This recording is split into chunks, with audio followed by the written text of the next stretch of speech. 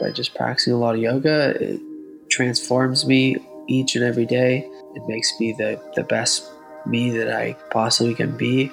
And everything else just, is getting watered and growing all on its own. I don't even have to do anything.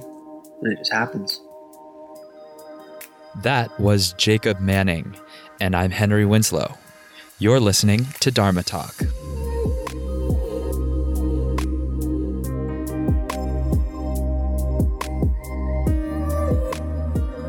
Dharma Talkers, thank you as always for tuning into the show. Last episode of 2019. It's been an amazing journey so far, creating and evolving this show, speaking with nearly 100 inspiring yogis on the air, and connecting with many of you listeners. And I'm excited to see how far this rabbit hole goes. To kick off 2020, I'd like to try something a little different.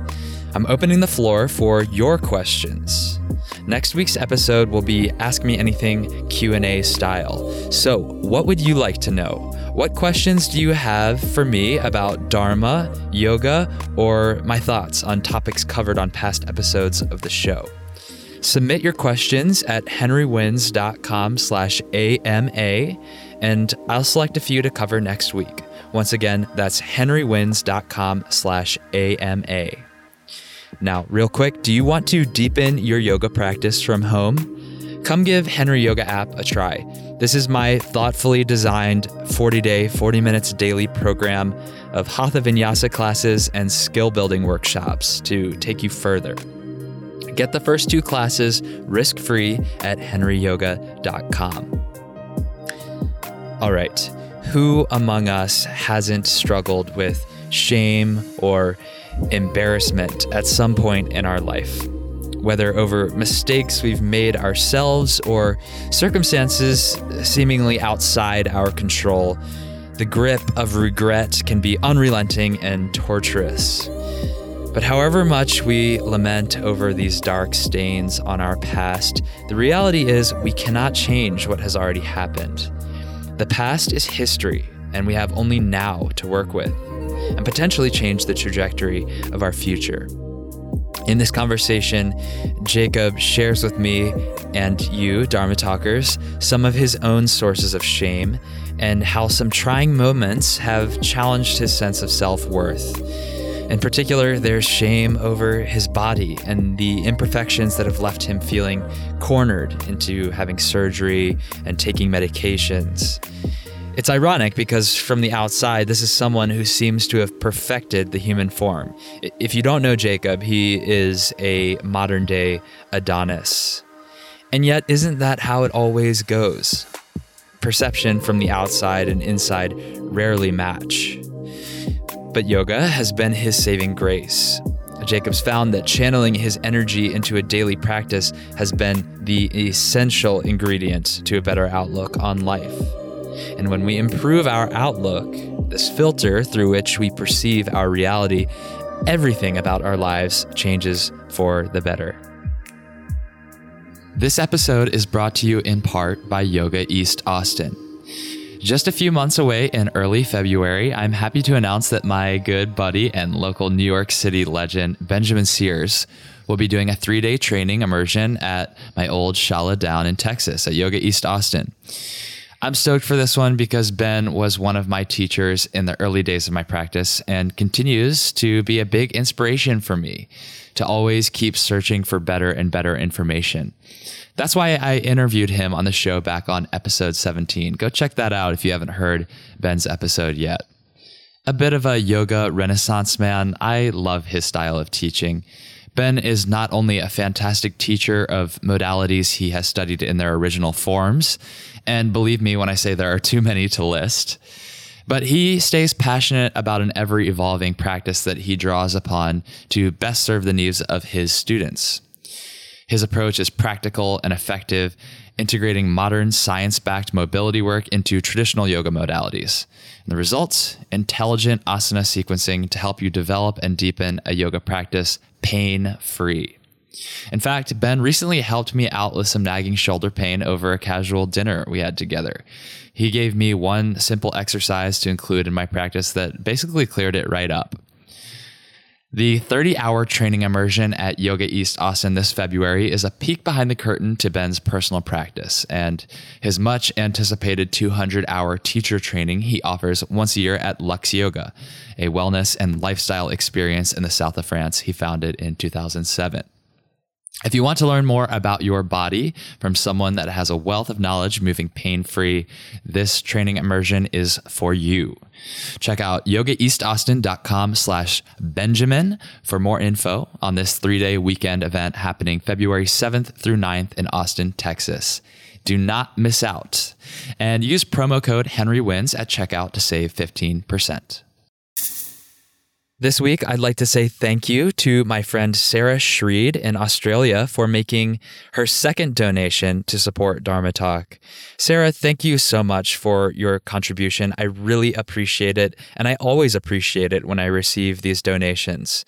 It tells me that you all value this show, and that's the reason I do it. This is a costly endeavor for me, but it is a passion project out of love and service.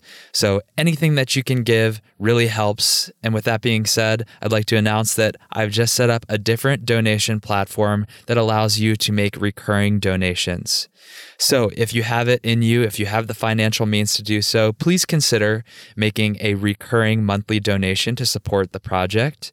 You can do that at henrywins.com/donate. And of course, you can also make a one-time donation. Every little bit counts and is very much appreciated.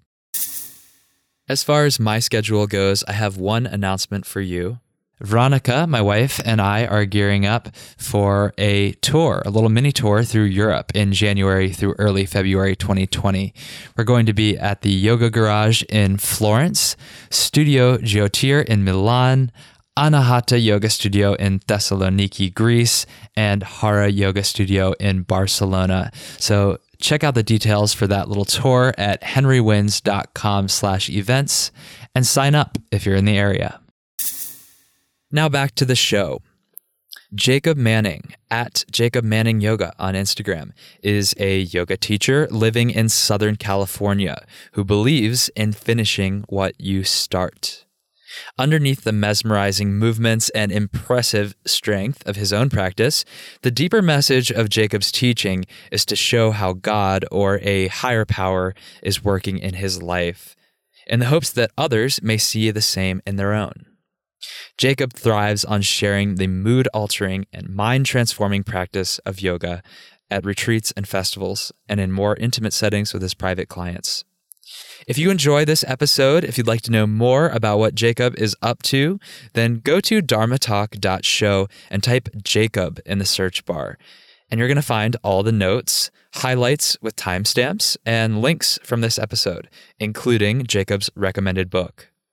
If you're all out of reading material, check out my running list of every book ever recommended on Dharma Talk, and I'm sure you'll find something to stimulate your mind and maybe your heart. Who knows? Go to henrywins.com/books and pick one out. Now, without further ado, please enjoy my interview with Jacob Manning. Jacob Manning, how are you? Welcome to the show. I'm doing well. Thanks for having me, Henry. My pleasure. My pleasure. I'm kind of surprised, honestly, that we haven't met yet because whenever I go to Orange County quite a lot. My wife, her family lives there. So we visit a few times a year, and I spent a little time with Christian Flores. He says, you guys are buds. So, it's a long time coming, and I appreciate the chance to connect with you. Yeah, no, I just realized you've been in Newport. I saw in one of your pictures, and I was wondering, whoa, I've never met him. I thought he lived in Europe all the time and never came here. So it's pretty cool. No, I don't live in Europe. I live in New York right now, but that's going to change soon. I'm going to be headed to your coast early 2020 to live there. So pretty stoked about that too. Wow, what a big mix-up. I thought you lived in Europe. What do you move? How come you want to move here? Well, it's just that it feels like that time to to change things up. It's that mix up, we want that mix. My wife and I have lived in New York for some time now, and it just feels like it's time for the next chapter. So we're going to do a little traveling. We'll go teach abroad. We will go to Europe, but it's certainly not our home. But then when we do settle down, it feels like LA is the right place. Yeah. Southern California is my favorite, man. I've been everywhere. Nice. Well, we'll be talking soon in person, I'm sure. But for now, I always start these conversations with the same opening question. So I want to give that to you and hear your reply to that, which is, what does the word dharma mean to you? And what is your dharma as you understand it today? Pretty much when no one's looking, no one's paying attention, and what I'm doing, how I carry myself. A dharma to me means karma. So if you're consciously making hurtful decisions, meaning hurtful towards others, that will come back tenfold, and vice versa. If you're doing things like putting your shopping cart away, opening the door for people, doing the right thing for the right reason, then that kind of karma will come back to you. If you do things to intentionally hurt people, or you are putting pretty much bad energy out there, and then that's going to come back towards you. Yes, the interplay of karma and dharma is very real. And the fact that you said that right away makes me think, okay, did he learn that lesson the hard way? Why is that top of mind for you? Well, so I'm 28 years old, and I've had a lot of understanding with how the universe works, and I don't really have like a proof formula for that, but I know that growing up and throughout my years in my 20s, I made a lot of mistakes, and gone through a lot of like pain and hurt and stuff, and usually I'd kind of be maybe revengeful and do the same back, and that feels terrible. So I've lessened that, and through my understanding that I haven't had to be taught anything about karma, dharma, from anyone. I've just learned through my own experience that for myself at least, that is definitely the case, and also through watching other people's decisions and what they do, and being able to see the ripple effect that it has on other people, and then how it kind of comes back on them, that my case isn't like special. It's part of the journey for everyone to learn that, and I don't think anyone's really going to learn that through. Well, I don't think I could be wrong, but through your parents telling you about it or anyone else, you pretty much got to go through things yourself and learn your own lesson. And so that's my take on that. Yeah, that learning through experience, to me, that's kind of that's at the crux of what dharma is. It's like our path, and all of these struggles and hardships that seem like they are at odds with what we're trying to do at the time. But in retrospect, when you have a little bit more perspective, it becomes clear that they've paved the way for you. So you mentioned some hardships that you face that help you to learn these lessons. Let's get specific. Take me back a little bit and share a bit about your past with me and with the listeners, and how that set you up for a yoga practice, or initially drew you into a yoga practice? Right. Well, I'd start with probably my late teens into my 20s. I saw people partying and doing things, and it was making them pretty happy. Drugs and alcohol, to be specific. And so I thought that if I did the same, that I would also be happy and fit in, and that's cool and all. But that came with stealing and breaking into people's houses. That came with a lot of consequences and making decisions like I said, breaking into people's houses and stealing money from my parents when they're not looking. Um, and I feel like that's pretty specific, and that brought me into a lot of pain, and that's what I mean. That's where I think like the Dharma comes in, and at least getting that back in return, like getting things stolen from me and people breaking into my car, or basically the exact same things that I've done. And I feel like the most character building thing for myself is to understand that I've been in the same place doing the same thing, and not to be judgeful, and let them have their experience and know that it just is my turn to be on the opposite side of the case. And presumably you also took away that, it's also my turn to set a different pattern in motion. Yeah, like getting a big reality check. It's like some people call it like an epiphany, a spiritual experience.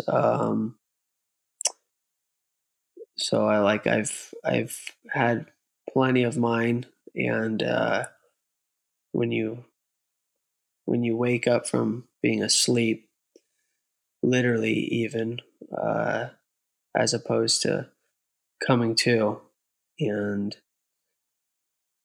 being struck with, like, maybe you can call it God or like the universe or whatever have you, that you don't want to live like that anymore. And that's been pretty much my experiences over and over again. And if you're anything like me, you have to hit your head a few times to walk a different path. So what was that moment that really flipped the switch for you? Take me back to that episode. Even if it was, the fourth or fifth time that you learned the lesson, what did that experience feel like for you to actually take a step back, look at yourself and say, okay, I'm going to make a change?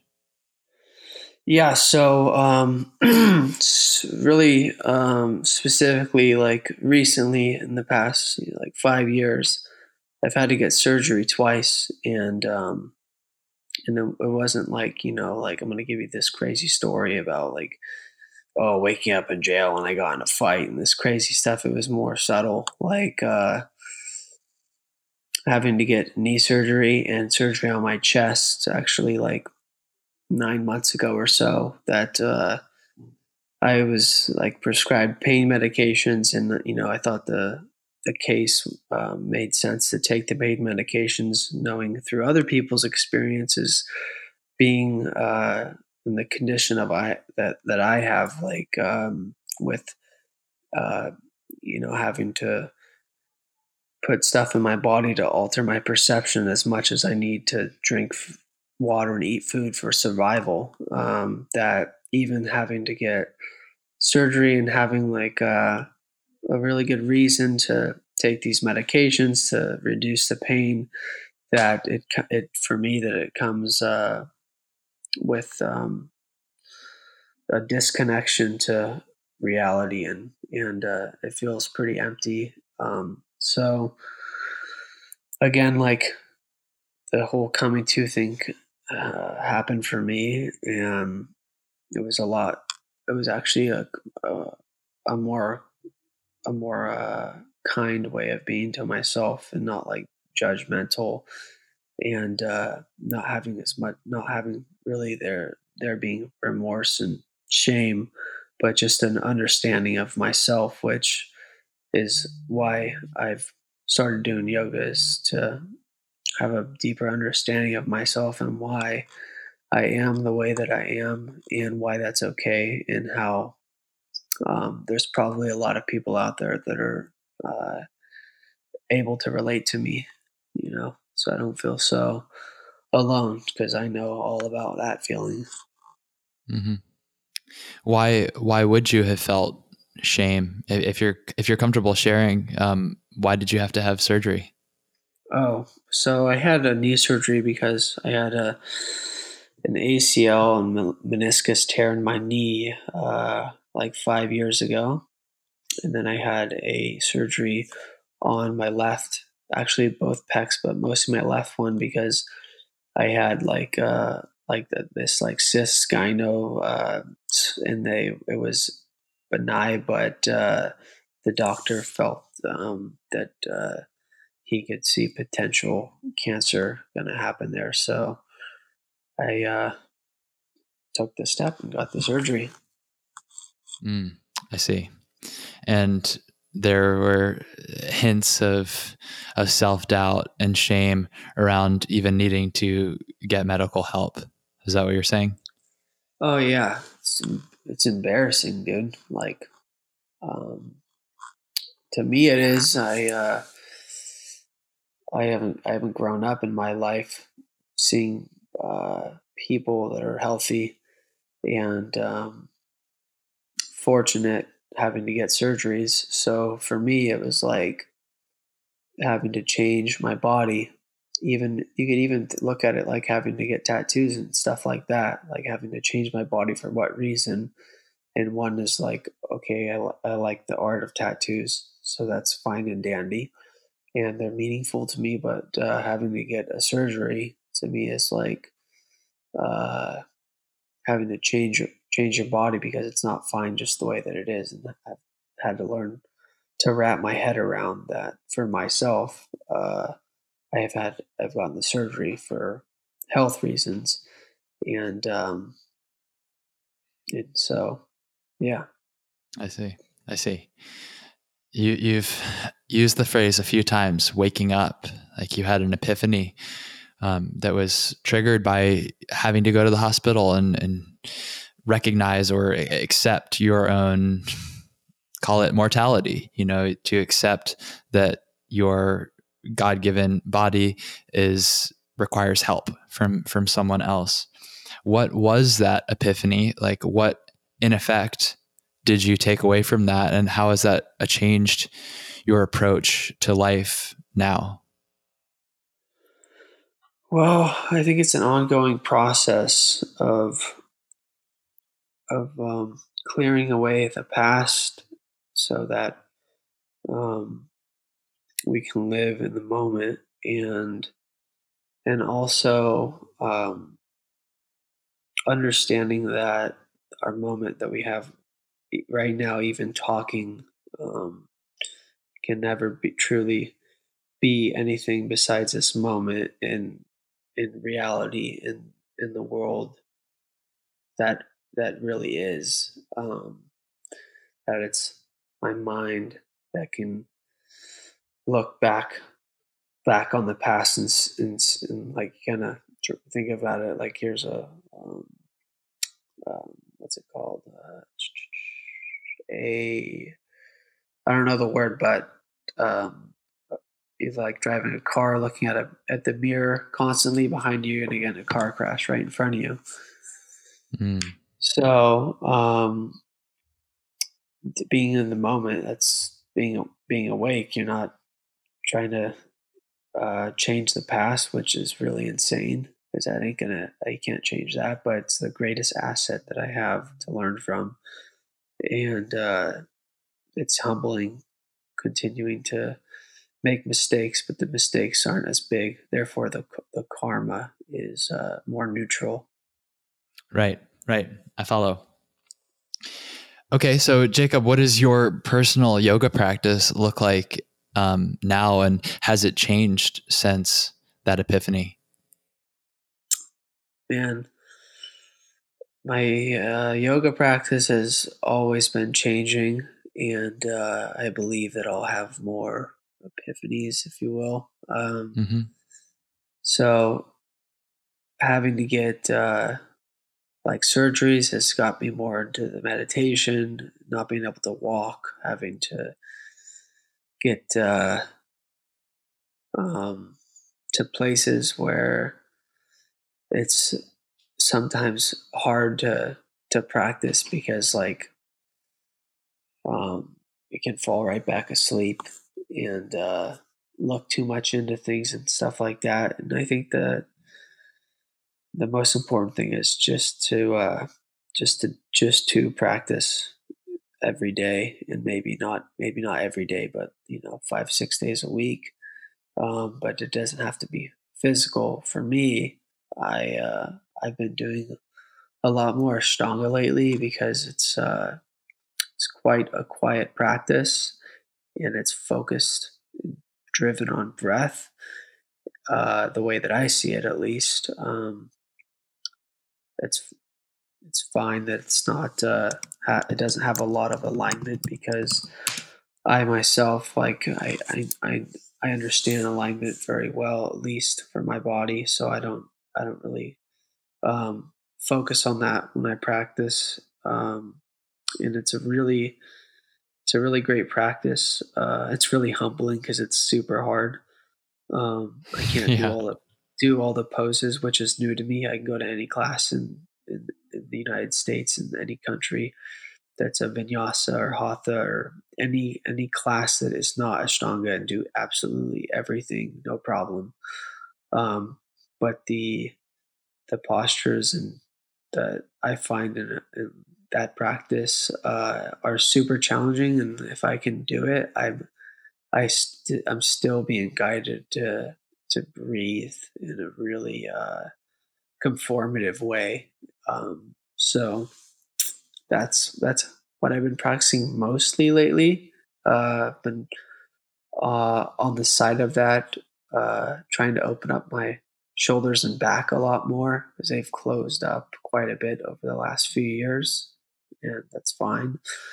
But as I, had the chest surgery, so no back bends, no shoulder opening, none of that stuff. So now I'm free to do as I wish with my body. Okay, this is interesting. How, as someone who has a very capable yoga practice, at least from a visual standpoint, from the posture standpoint, you can do anything that you show up to a class and they tell you to do, and it's not really, no sweat, basically. How do you remain motivated to continue pushing yourself and being in that discomfort zone, that place where you feel challenged, where I think you and I would both agree is where the growth happens?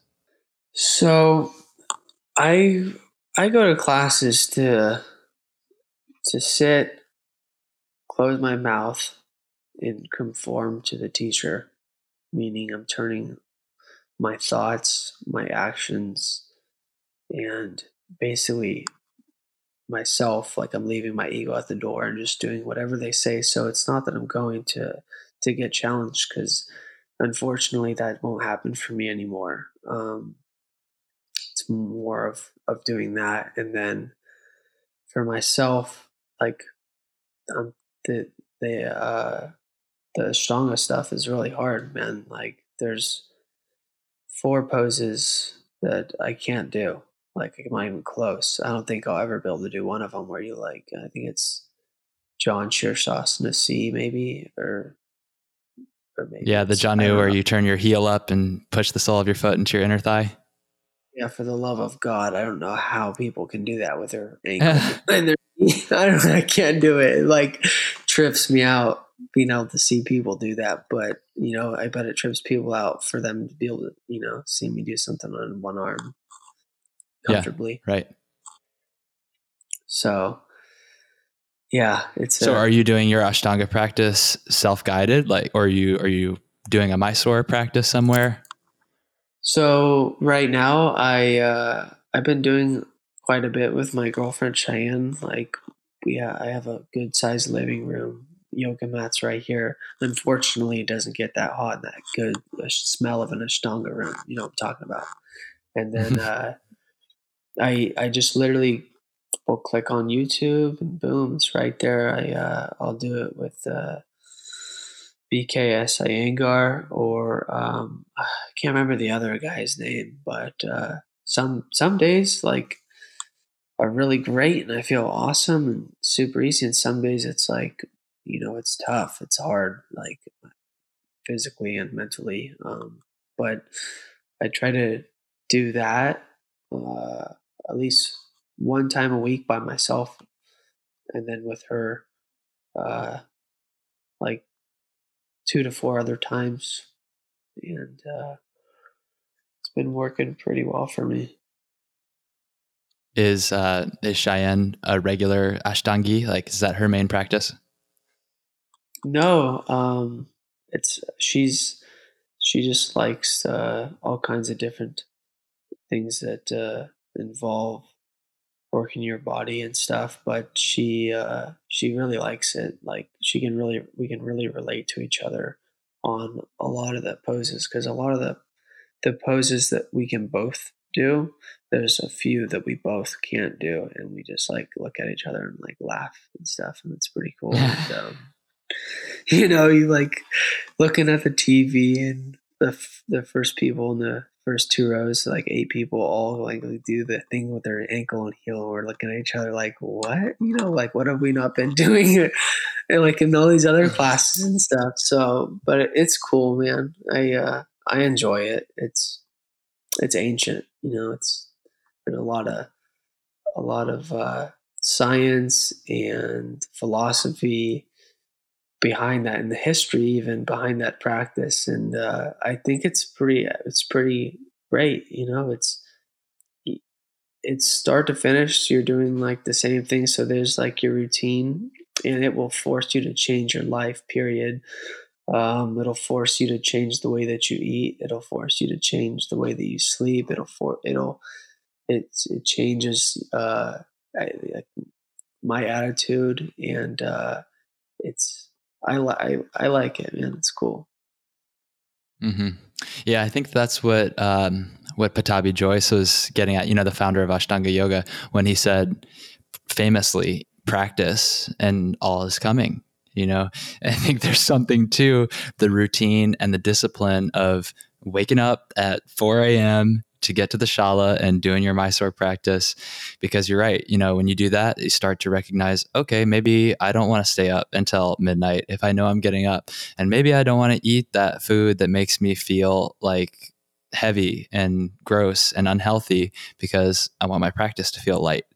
And certainly you can take that to an extreme, to the point of obsession where it's no longer serving your life. But for most people, especially in the beginning, those kind of changes are very beneficial to a holistic, healthy lifestyle. Absolutely. Like it's totally true. And I think a lot of people look at it the wrong way, like practice and everything's coming, like practice, and all of a sudden I'm going to be able to do all 6 series, or I think it's 6 series. I don't even know that. Might be 5. Is it 6?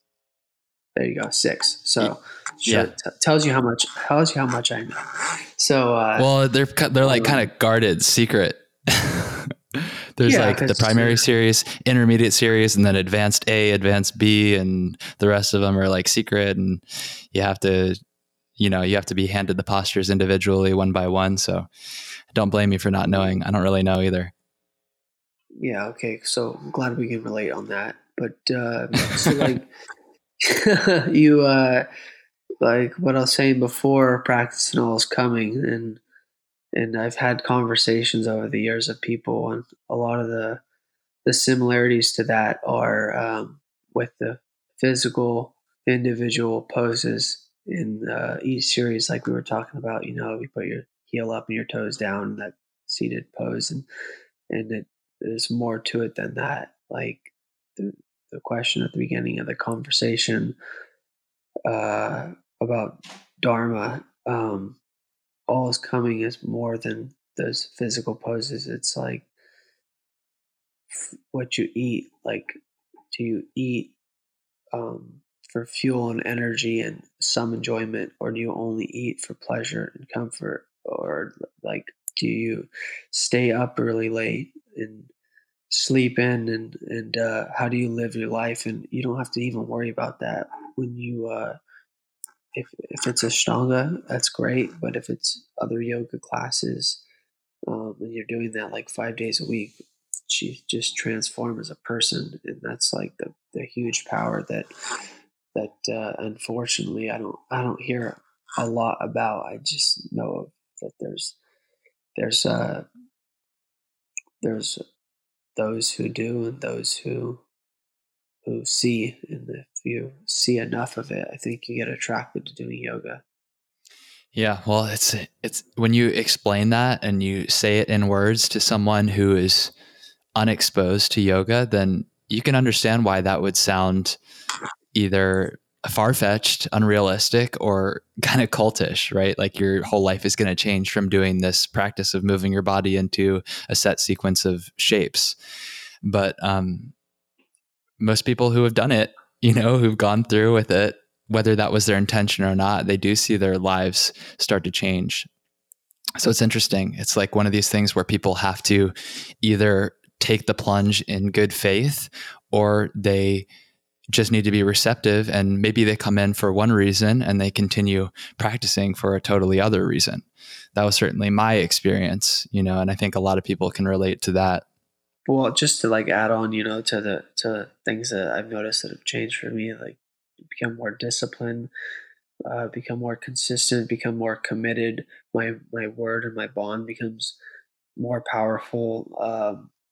It takes it's to like what you were saying about, and the reason why I don't go to a shala quite yet is because the commitment to doing that is it's all in, or it's all in, or that's it.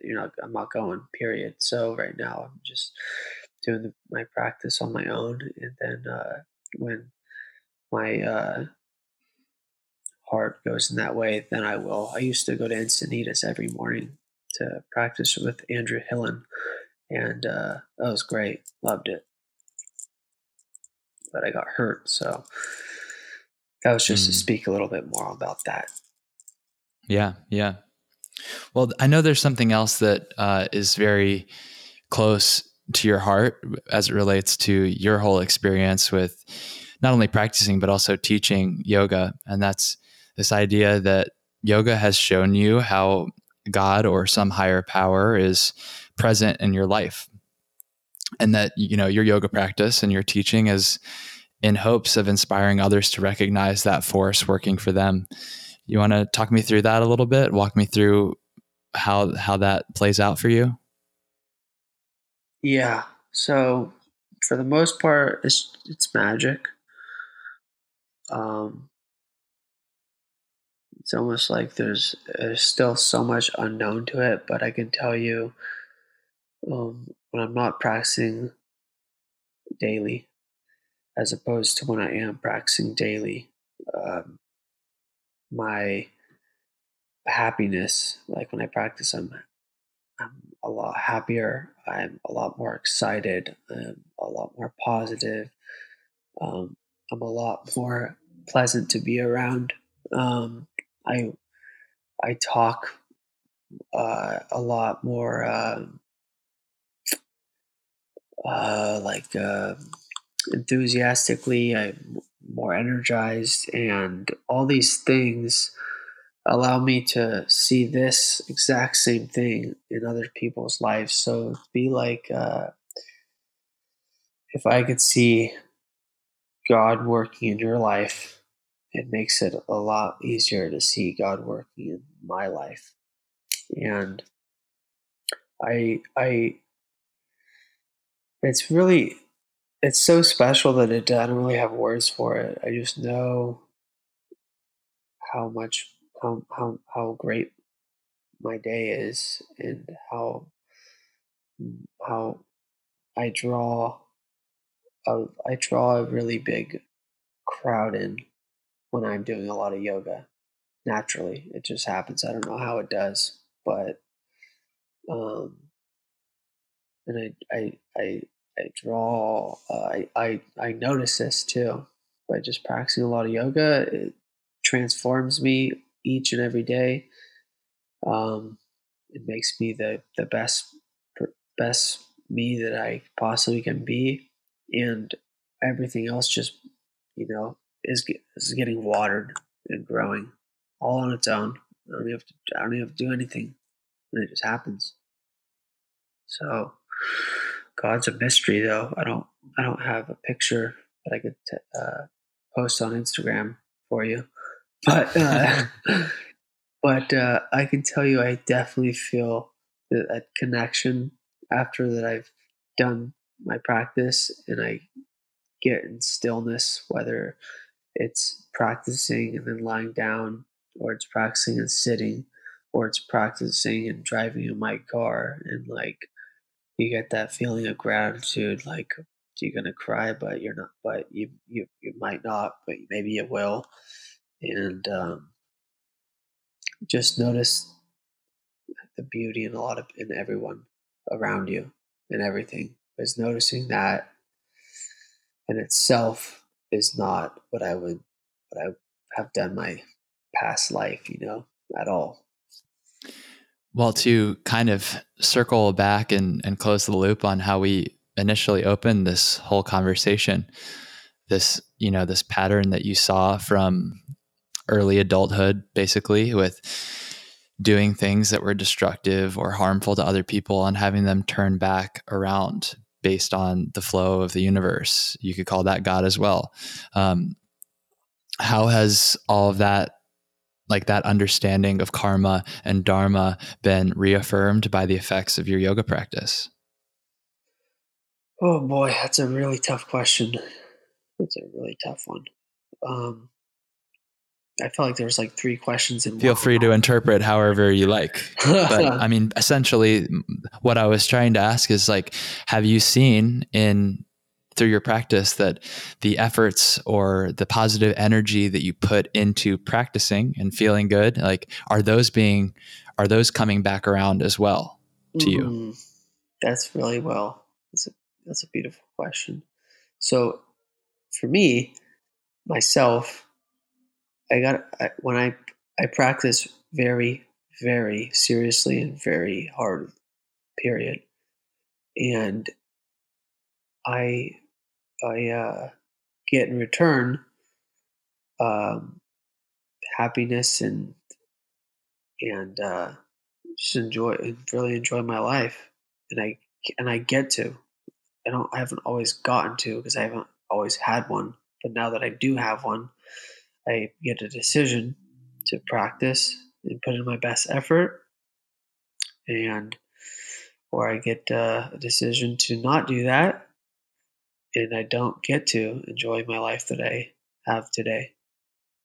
And it feels very clear. Like, I did it today, so I get the reward. I didn't do it today. I don't get the reward today. Yeah, Is that fair? it's not even like it's not even like I'm like self-harming myself. You know what I mean? Like kind of beating myself or shaming myself. It's just the reality. It's like I do yoga and I'm stoked on life and happy, or I don't and I'm lazy and depressed. It's one or the other. Pick or choose for me. You're right. And it seems like a pretty obvious choice. Yeah, it is. It's like, you want to be happy, drink this glass of water. You don't want to be happy, don't drink the glass of water. Period. Like, it's as simple and as like point blank as that. Like, I do I do yoga today. I haven't practiced today, bro. I haven't practiced today yet. And let's see, it's 1:30 where I'm at right now.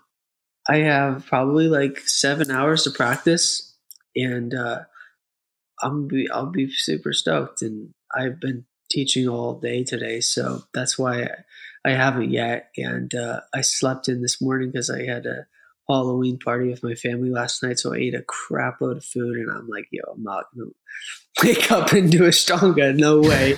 I'm gonna let that digest for a little while, and then I'm gonna do it. Yeah. Right. So yeah, it's an interesting pragmatic point for the yoga teachers listening. It's like, well, how can you, if you recognize the same behavior, the same pattern in yourself where you can really give more fully after you've practiced, then how can you set up your conditions? How can you set up your life such that you do your practice before you teach or before you have to show up or whatever it is that you need to do? Because if it makes a difference, then it's kind of like your responsibility to recognize it. How are you going to be a yoga teacher but not practice yoga? Yeah.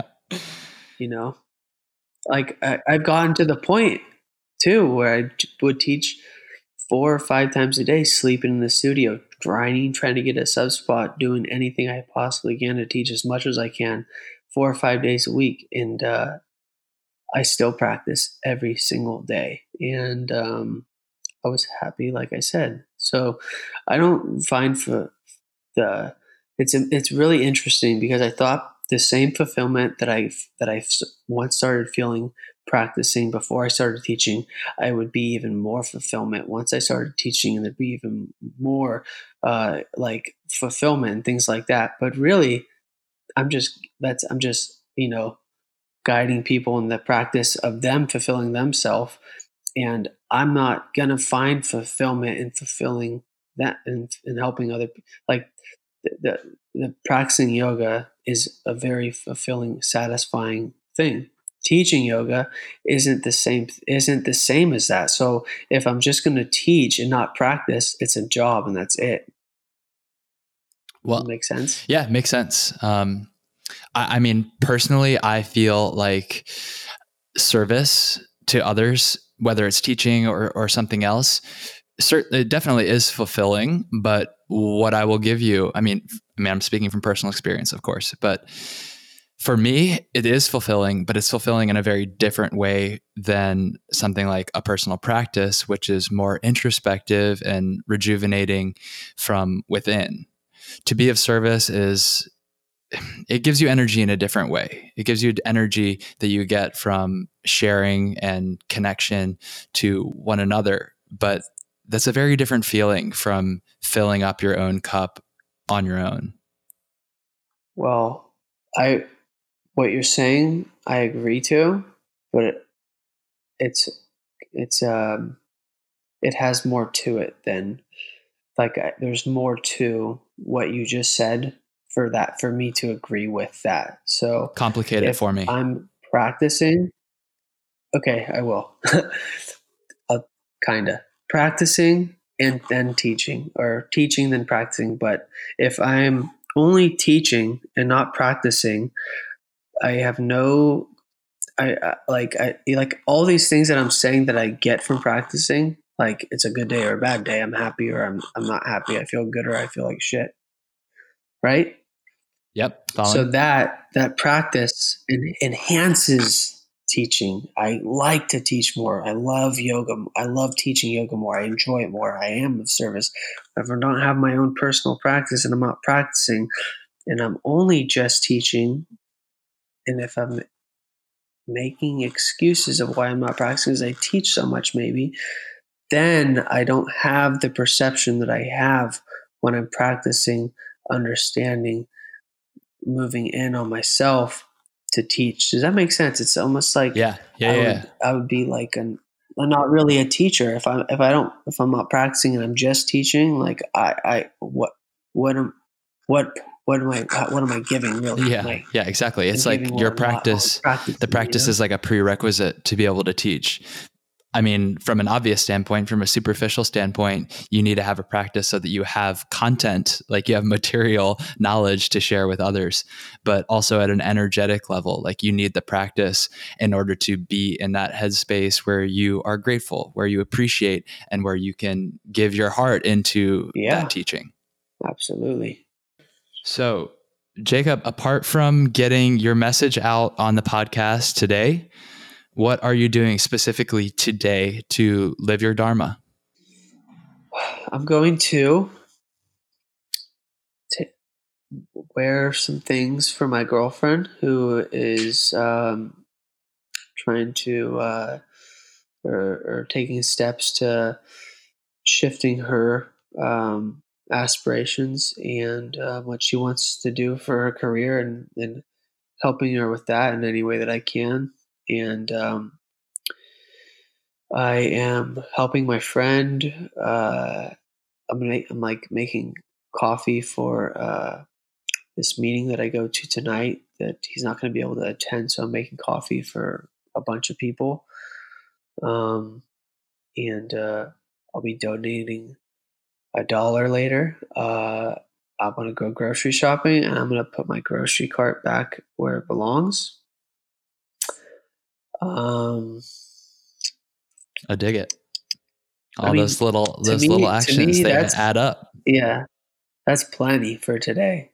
Yeah, that is plenty. That's for the good. rest of the day. That's plenty for me. That's enough for me. Like I feel good just saying that. Mm-hmm.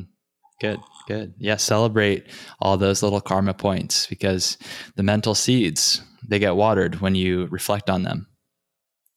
Yeah, and even just sitting here talking to you, like there's no money involved. There's like I'm not looking to get anything back in return. I just hope that like there's someone somewhere listening to this conversation and feeling like they're just sitting here talking to us too. Beautiful words. I feel the exact same way. That's what this is all about. If one person gets touched and affected positively by the podcast episode, well, then it's worth it. It's done its job. I think now is the perfect time to roll on into the final section of the interview. So I end all these interviews with what I call the prana round. I'm going to ask you 6 rapid fire questions, and you answer in minimum 1 word, maximum 1 sentence. All right? Yeah, ready. All right. Okay.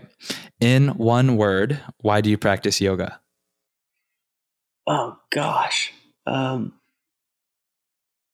I love it. Okay. Nice. What is your favorite yoga pose and why? Shavasana, because man, it's juicy. It feels so good. It does feel so good. What's the single best cue or piece of advice that you've ever received from a yoga teacher?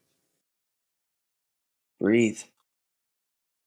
It's the classic, and it still works. It works every time.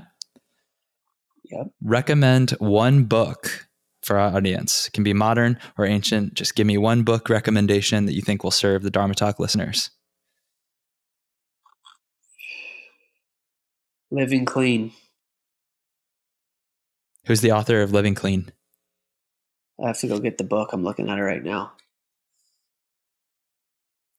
Hold on. I'll leave it up to I might have the answer for you. You're gonna look it up? I think it's anonymous, buddy. Yeah. Oh, it's anonymous. There we go. Okay. Living Clean, The Journey Continues. That's the one?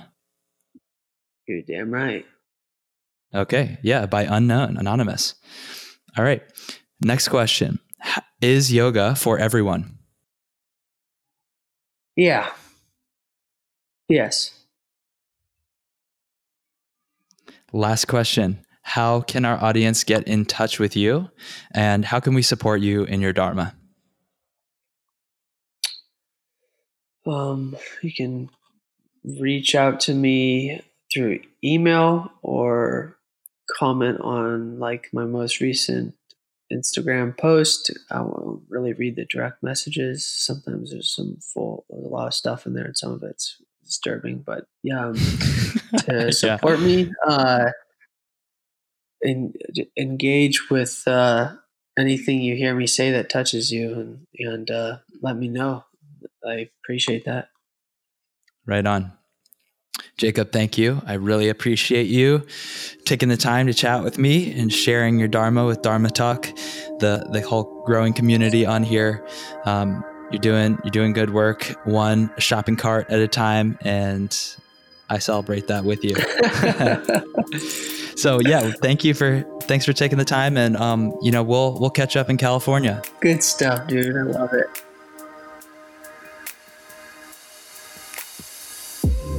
Dharma Talkers, I hope you enjoyed listening to that conversation as much as I enjoyed having it.